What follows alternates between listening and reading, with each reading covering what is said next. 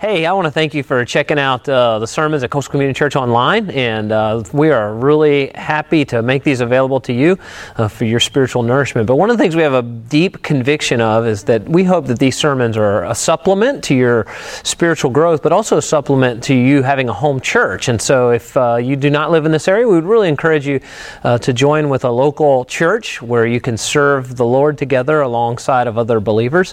If you don't have a local church and you live in the Hampton Roads area, we'd love to have you check out Coastal Community Church. We have 3 services, 8:15, 9:45, and 11:15, and we'd love for you to join us at one of those services. Hey, we want to invite you out for the Christmas season. I hope you'll join us. We're doing a series called Pictures of Christmas, and we are going to be looking at Christmas through the eyes of different people in the New Testament and the Old Testament as we celebrate the birth of our Savior, Jesus Christ. We also hope you'll join us on Christmas Eve. We are going to do a candle lighting service. It's a family service.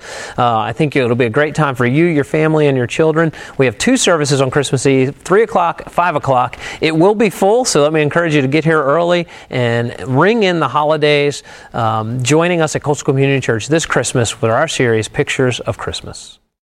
Have your Bibles, turn with me to Matthew chapter 2, verses 1 through 12. I'm just sad they didn't have Mr. Norwell. Bye, buddy. Matthew chapter 2, verses 1 through 12. I don't think there's a greater introduction than that as we talk about pictures of Christmas and joy. We're talking about joy this morning, and it is an incredible topic, especially as we deal with this. In fact, if you look at the Advent candles, and thank God that none of the kids touched them or got burned or anything, but the third candle that we light is the pink candle, if you know anything about Advent, and it's the candle of joy. And Christians all across the world are celebrating the joy of Jesus. And we get to talk about joy together as well this morning. Matthew chapter 2, verses 1 through 12, we're going to look at, beginning with verse 1. Jesus was born in the town of Bethlehem in Judea during the reign of King Herod. About that time, some wise men from eastern lands arrived in Jerusalem asking, "Where is the newborn king of the Jews? We have seen his star as it arose, and we have come to worship him." Herod was deeply disturbed by their question, as was all Jerusalem. He called a meeting of the leading priests and teachers of religious law. "Where did the prophet say the Messiah would be born?" he asked them. "In Bethlehem," they said, "for this is what the prophet wrote. O Bethlehem of Judah, you are not just a lowly village in Judah, for a ruler will come from you who will be the shepherd for my people Israel." Then Herod sent a private message to the wise men asking them to come see him. At this meeting, he learned the exact time when they first saw the star. Then he told them, "Go to Bethlehem and search carefully for the child. And when you find him, come back and tell me so that I can go and worship him too." After this interview, the wise men went their way. Once again, the star appeared to them, guiding them to Bethlehem. It went ahead of them and stopped over the place where the child was. When they saw the star, they were filled with joy. If you have a pen, underline verse 10, because that's where we are. When they saw the star, they were filled with joy. They entered the house where the child was and his mother Mary were, and they fell down before him and worshiped him. Then they opened their treasure chest and gave him gifts of gold, frankincense, and myrrh. But when it was time to leave, they went home another way because God had warned them in a dream not to return to Herod, the joy killer. I just made that last part up. That wasn't in Scripture. Just wanted to be sure. Let's pray. Precious Father, we thank you for your word, and we thank you, Father, for the truth that you want to reveal to us. I pray that the power of your Holy Spirit would reveal it to us, and you would teach us, Father God, what you want us to learn today. Transform us by the renewing of our minds today, Lord God.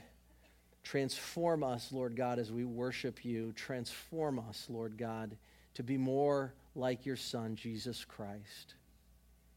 Father, we ask, Lord, now That the words of my mouth and the meditations of your sight be, that the words of my mouth, the meditations of my heart would be acceptable in your sight, O Lord, my strength and my Redeemer.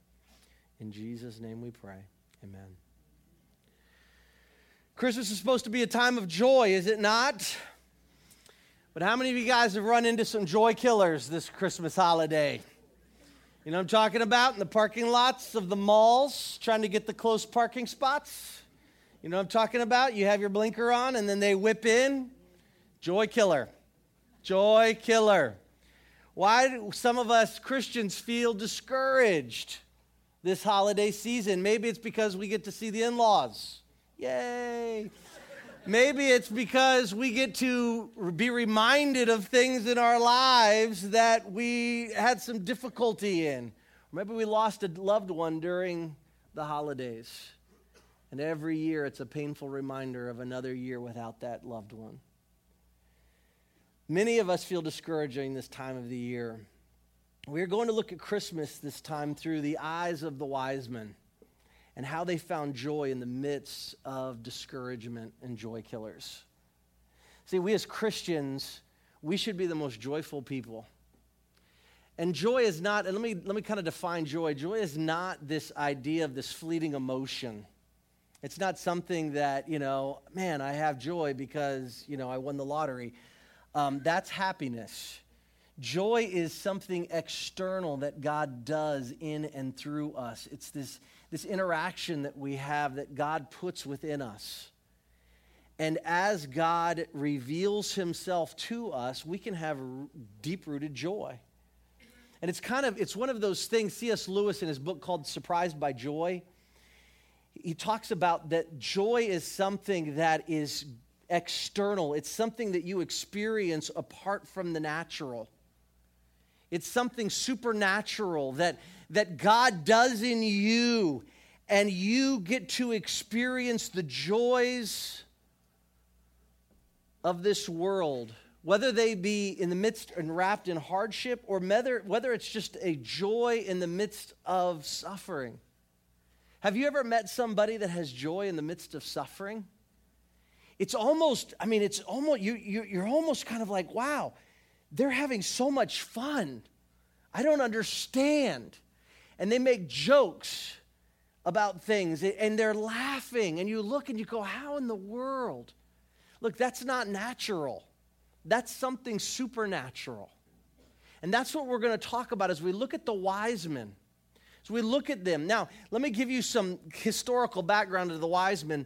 Now, magi, wise men, there's lots of different things you can read. I've read a ton of them this week about the magi, about the wise men, about the kings, whatever you want to say.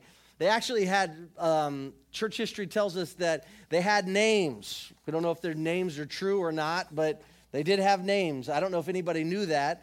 Gaspar, Balthazar, and Melchior. All right, I have no idea. They sound like diseases that you don't want to get. But that was their names according to church history. And what's interesting is that there were these people that came to worship this king of the world that was to be born on very little information. How in the world did they know that there was going to be a star? And how in the world did they know that they were supposed to follow it? And how in the world were they supposed to know that they were supposed to worship it, that this was going to be the king of the world? Doesn't that just boggle your mind? Think about this. They had very, very little information. And historically, let me give you some background. The background is this. There's a couple of verses that kind of talk a little bit about it. Numbers 24 talks about the Messiah and a star. Daniel chapter 9 talks about some prophecy. But when we see outside of scriptures, there must have been some other writings that maybe the prophet Daniel. Most scholars believe that there were some other writings that the prophet Daniel wrote about a Messiah, the King of the Jews that was coming, and how it would be revealed in the heavens. Now, we don't have any of those writings, so it's all speculation. But based upon those writings, these wise men, or these magi, or these kings, left their country when they saw the star and followed it. Now, Daniel's 1,000 years prior to this event of the Christ child being born. So this was handed down and passed on from generation to generation to generation. Most believe that it was the Babylonians, that this was during the time of Babylon, that all this kind of came together. And then it was passed on to the Persians. Now, they were all astrologers or astronomers. They were looking at the heavens and studying the stars. And they were astrologers in the sense that they were using it to try to interpret the future. And so somehow Daniel, through divine revelation of God, somehow communicated to these astrologers of the future that's coming, where there will be a king born, and he will be the one that will save the world. He will be the King of Kings and the Lord of Lords. And that when you see the star, it's going to reveal the exact time and location and person of this king. And that you ought to follow it. So for 1,000 years, generation after generation, they're passing this off. And then all of a sudden, they're looking in the heavens one night and they see the star. Can you imagine the joy? Can you imagine the excitement? That their grandparents, their great-great-great-great-great-grandparents were passing this on to them year after year after year. They look up and there's a new star in the heavens, and all of a sudden it's moving. Can you imagine? Get your stuff together and let's go. Now, we know that these guys were probably very wealthy based upon the gifts that they brought. The Bible doesn't tell us how many kings or magi they were, but here's the deal. If you're a rich person, you know, if you're any type of a person, you know to bring a gift for the birth, right? When you go visit someone in the hospital, whether it's a plant or a flower or whatever, a balloon, it's a boy, it's a girl, you know. So more than likely, there were probably 3 because there were 3 gifts. But the Bible doesn't tell us that. We know that in history it tells us that they had 3 names, so that these were the ones. But they didn't travel by themselves. They traveled in a posse. They traveled in a large group or big entourage of people. Think about MC Hammer, you know, going through the airports. Or think about, you know, our president, when he travels, he's got the Secret Service and all these advisors and all these people. I mean, think about this huge entourage of people that are traveling with them about 30 miles a day. And we don't know when the star appeared. We know that it appeared that they journeyed from the east. We do know that it was after the birth. How do we know that? Well, we're looking at that. When you're looking at the scripture, it says, when did they see him? When they saw the star, they were filled with joy. Verse 11, they entered the house where the child and his mother Mary were. They entered the house. Now, Jesus was born in a stable, remember? So at some point, there was some different accommodations made for Mary and Jesus and Joseph in Bethlehem, and they moved from the stable to the house. So it wasn't the night of his birth. This is important to understand. The shepherds were told first, and they came the night of his birth. But it was the wise men or the magi that came later. All this to communicate and to get us ready for the fact of the joy that these men had, that God hadn't forgotten them. So if you're taking notes, let's look at this joy and the joy that we ought to have today as Christians. And understanding all of that context, looking at the scripture here, we see some principles that I believe that God wants to teach us. Some things about joy that he wants to give us. And the first one is this. The Magi had joy, the joy of the journey. The joy of the journey. They saw the star and they embarked on a journey. Many of you maybe have invited Christ into your life. And you've received Jesus Christ, the fact that he died on the cross for your sins. He rose again from the grave. And by faith, you've received him into your life. And he's changed and transformed you. And so now you're embarking on this journey. You're on this journey called the Christian life. And sometimes it's filled with sometimes it feels like a roller coaster. It's filled with great waiting. Sometimes it's filled with great pain. Sometimes it's filled with great joy. But we're on this journey. We've embarked upon this journey called the Christian life. And there's a great joy of the journey. I don't know what that is. That's freaking me out. There's this great joy of this journey. Matthew chapter 2, the wise men came from the eastern lands, arriving in Jerusalem. Where is the newborn King of the Jews? We saw his star as it rose, and we have come to worship him.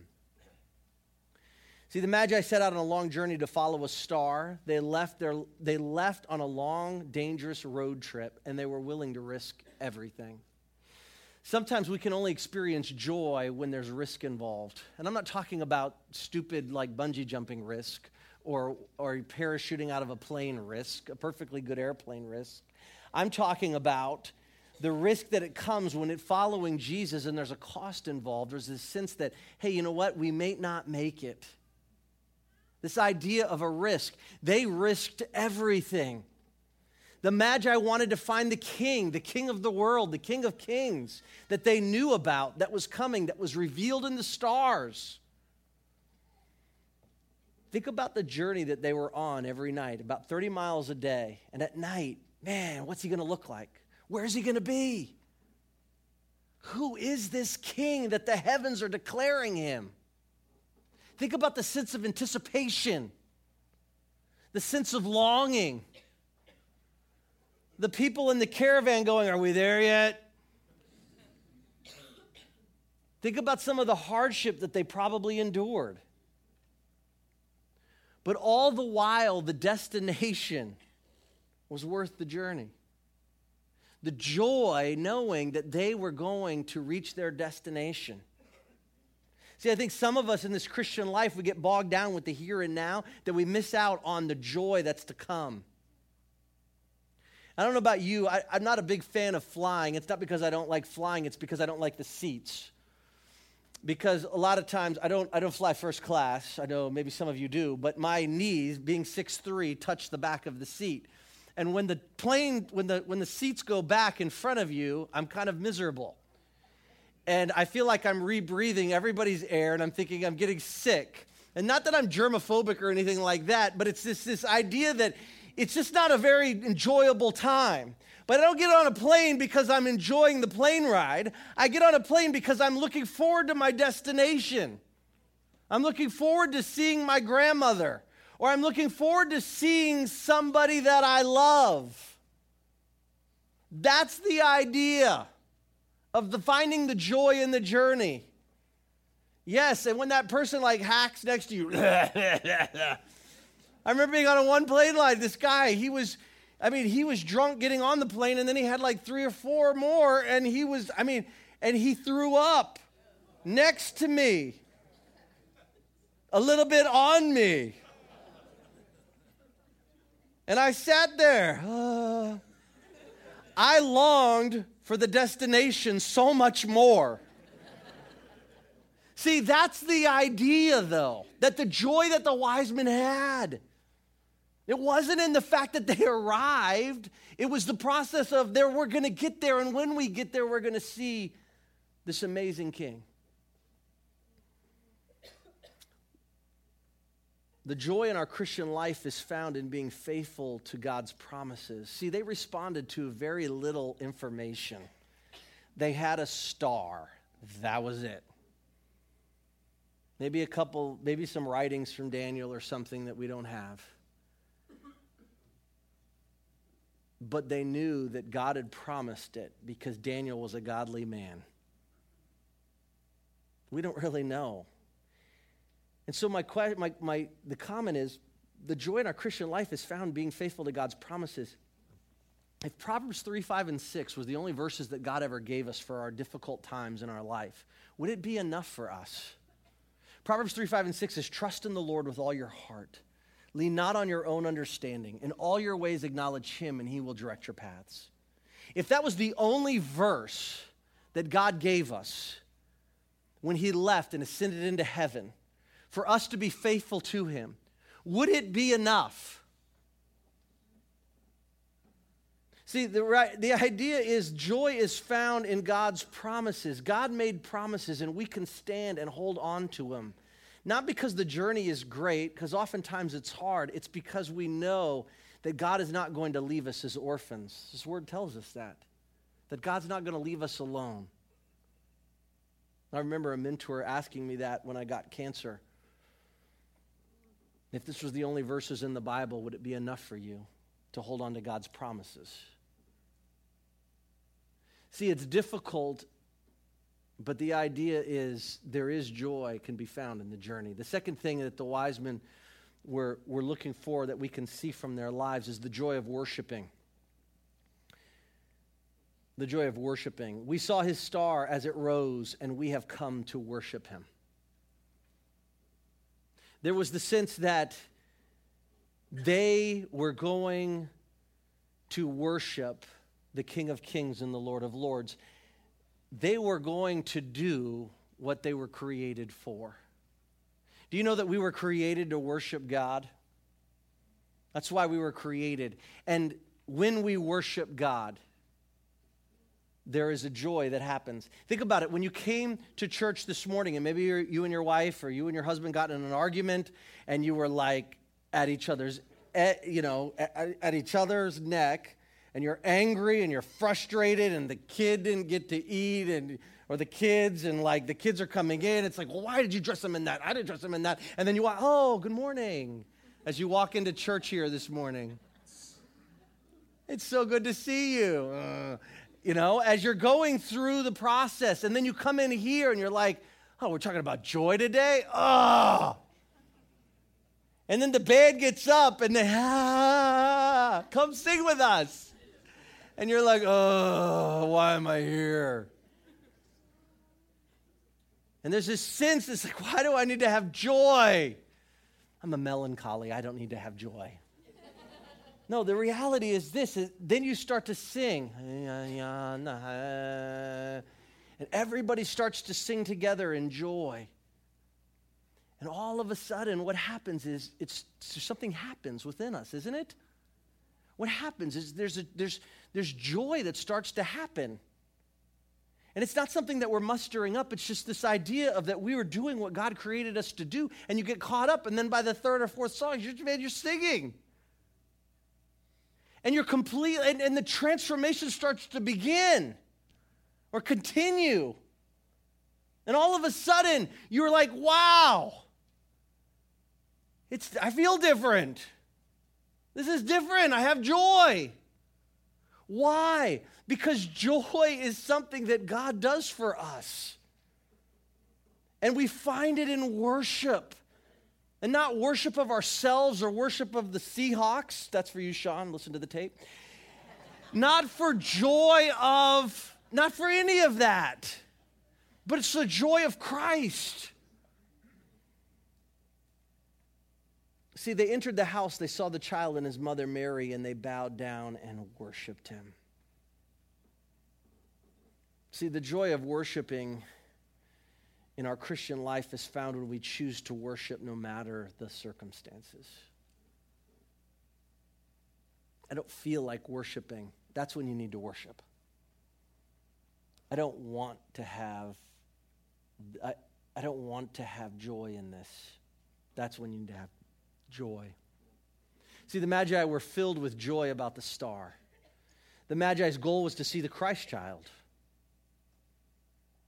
It didn't matter what the circumstances were surrounding his birth. What mattered was the destination, that they were going to see the Christ child. The Apostle Paul says in Philippians chapter 4, always be full of joy in the Lord. I say it again, rejoice. I like what the King Jimmy says, the translation for the King Jimmy. It says, rejoice in the Lord always. And again I say, rejoice. Now, this is something that, yes, you have to choose.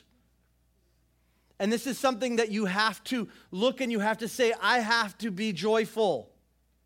And at the same time, it's also something that God's doing in us and that we're being joyful, and all of a sudden there's just something that happens through the power of the Holy Spirit of God, and joy is what remains despite our circumstances. despite the hardships in our lives, despite what's going on, despite that it's the holidays, despite other people going on. Rejoice in the Lord always, and again I say rejoice.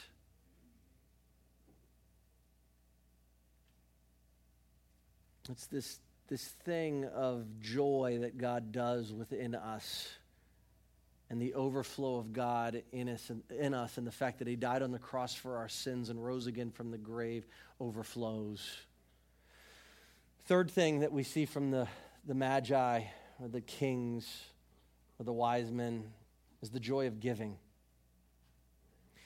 Now, there's a difference between giving and sharing.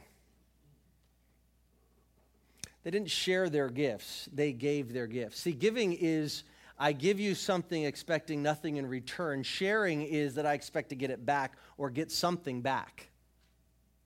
See, my kids understood, my older two kids, when they were young, they understood giving and sharing. In fact, my oldest daughter, Hannah, when she was probably 3 or 4, she had a younger brother, Will, and little Will, Noah, would always fixate on one toy, and he would play with his one toy. And Hannah had a whole room full of toys, and she would not want to play with her toys. She would always want to play with Will's toy, whatever toy he had or whatever he was fixated on. And so we would teach her about, you have to share, you got to learn to share. Sharing's so important. And so if he's got that toy that's yours, let him have that toy. You're sharing your toys. This is a good thing.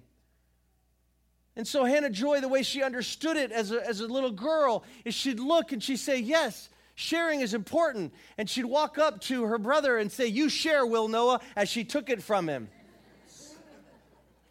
And I think a lot of us in the Christian life sometimes understand giving that way. We think it's sharing. It's not sharing. Giving is, I'm giving this to you and I expect nothing in return. When the wise men came and brought their gifts, they laid it down before Jesus, a baby that didn't respond with anything. Maybe, I don't know. Maybe, he smiled, you know. He responded with nothing. But they gave generously. It wasn't in disbelief or a lack of response. You got those pictures? Coastal is about being generous. We want to be generous people. We want to give and expect nothing back. There was an orphanage that needed. They didn't have a well and they didn't have some water. And in the midst of our building project, we had prayed and the leadership of the church had prayed, and there was this huge need. And we had the opportunity to dig a well in Africa, in Zimbabwe, for a bunch of orphans that had nothing. We gave expecting nothing back. And because of your generosity, we can do it. And that's what it is when we all come together and drop money in the offering plate, especially during this Christmas season, as we can help Thailand and Bolivia and Honduras and Zimbabwe. And we had the opportunity to not only dig a well, but build a bathhouse for them. See, that's generosity. We're not going to get anything back from this. That's what generosity is. We give this to you expecting nothing back. And what does Jesus say in Matthew chapter 25? He says, if you've done it to the least of these, my brother, and you've done it to me. So how do we give to Jesus this holiday season? Well, we give to orphans. We give to children off a Christmas tree. We take a gift and we give them something that they can't get for themselves, expecting nothing back. We give to... We buy chickens and goats for people, and then we give it in as a little Christmas gift to somebody else. Say, I bought a goat for an orphan for you. Merry Christmas. Why? Because we have so much. I'm not buying you a gift so that I can get something back in equal value. No, I'm giving generously on your behalf. It's what you do when the offering plate goes by, and we have opportunities in Bolivia to buy chickens to help feed the orphans. We have opportunities in Honduras. We have opportunities in Thailand for this orphanage to build a wall for protection at night from animals. We have an opportunity we have opportunities in Zimbabwe. Why? Because God's called us to be generous, and we learn to be generous because Christ has done so much, so also we ought to be generous. The Magi gave 3 gifts, and this is the foreshadowing of Christ and the beauty of the written gospel. Gold, frankincense, and myrrh. The gold is obviously the metal of the king. Frankincense is used in worship, where it's an aroma of worship used to worship someone or something. And then myrrh is used for the burial. They put it on dead bodies so that they don't stink as they decompose. All 3 of these were costly gifts. And I was thinking about this. The Magi gave something that cost them greatly. My son came up and I bought a gift for his sister, and he said, "Hey, can I have that so I can give that to Grace for Christmas?" And I said, "I'm not going to give you you're not allowed to give your sister something that costs you nothing." And he goes, "Oh, here's $5." It's that idea of, listen, when we give and we expect nothing in return. The 4th thing is this. The 4th joy is the joy of spreading the good news. When they saw Christ, when they saw Jesus, just a baby, they left a different way because they were warned in a dream not to return that way. Do you think they were quiet about what they saw? No, I don't believe so. They were going and telling everybody, I'm sure. Because the Bible says that there was this great anticipation in Luke because the shepherds were talking about it. And then now here's these magi that are talking about it. This was good news. The King of the Jews, the King of the world, the King of the universe had been born. They were spreading the good news, returning a different way. They didn't tell King Herod the joy killer. Have you ever been so excited about something and you tell somebody and then they look at you and they're like, "Oh, that's okay." And they just kill that joy that you have. Or you're excited about something great that happened in your life and you want them to rejoice with you and they don't.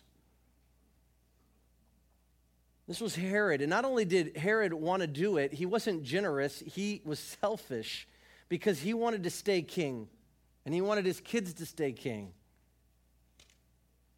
So in Matthew chapter 2, verses 16 and 17, Herod was furious when he realized that the wise men had outwitted him.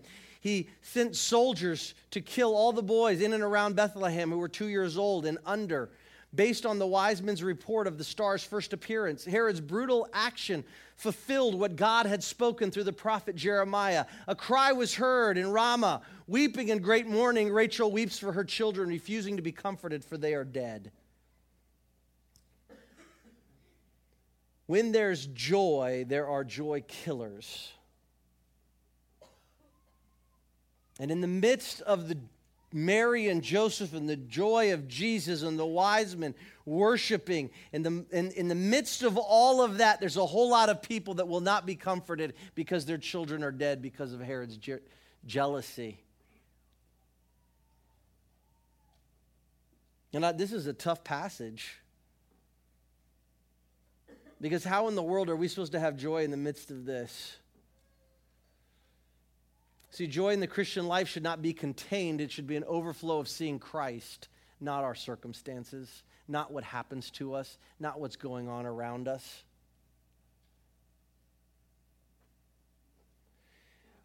I like what the Apostle Paul says in Romans chapter 12. He says, "We rejoice with those that rejoice and we weep with those that weep." It doesn't mean we have to be happy all the time. It means we need to be empathetic. But see, the good news of Jesus Christ dying is something that's not temporal, but it's eternal. And sometimes in life, that's the only joy that can bring us comfort in the midst of our tragedy and suffering and difficult times. It's the fact that Jesus did rise from the dead. And so therefore, whatever happens now is just gravy. Whatever happens now is fine. Because Jesus rose from the dead, and my eternity is settled with Christ. And if you've received Jesus Christ this morning, then guess what? Your eternity is settled with Christ. But if you've never received Jesus Christ as your Lord and Savior, guess what? There won't be joy, but there can be. Very simply, what you do is you open your heart and your life and you say, Jesus, I give you my life because you gave me yours. And I ask that you would come into my life and save me. Forgive me for my sins, for all the things that I've done wrong, and save me. I believe that you died on the cross for my sins and rose again from the grave. This is what brings joy. This is who brings joy. It's Christ.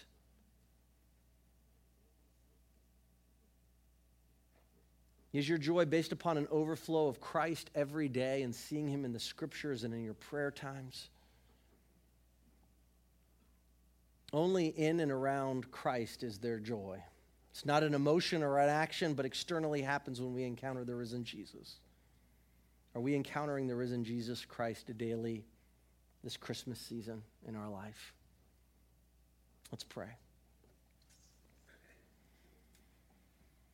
Precious Father, for those that are struggling to find their joy, Lord, I pray, Lord God, that they would look no further than your Son, Jesus Christ. I pray that, God, they would find joy in the journey. They would find joy in worshiping.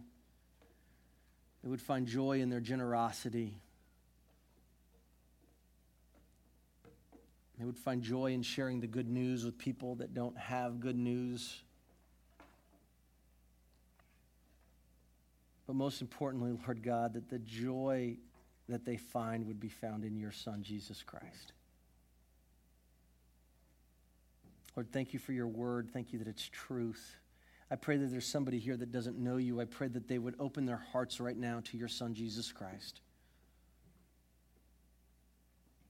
We love you and we thank you and we praise you, Lord God. It's in Jesus' precious and holy name we pray. Amen. We're going to take our offering.